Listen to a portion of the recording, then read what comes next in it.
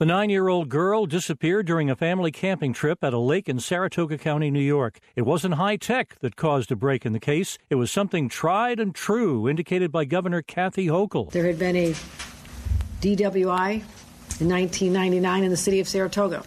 A fingerprint was found that matched what was found on the ransom note. State police say their investigation led to a search of houses and a trailer and the girl, and the arrest of a 47-year-old man. Chuck Sivertsen, ABC News.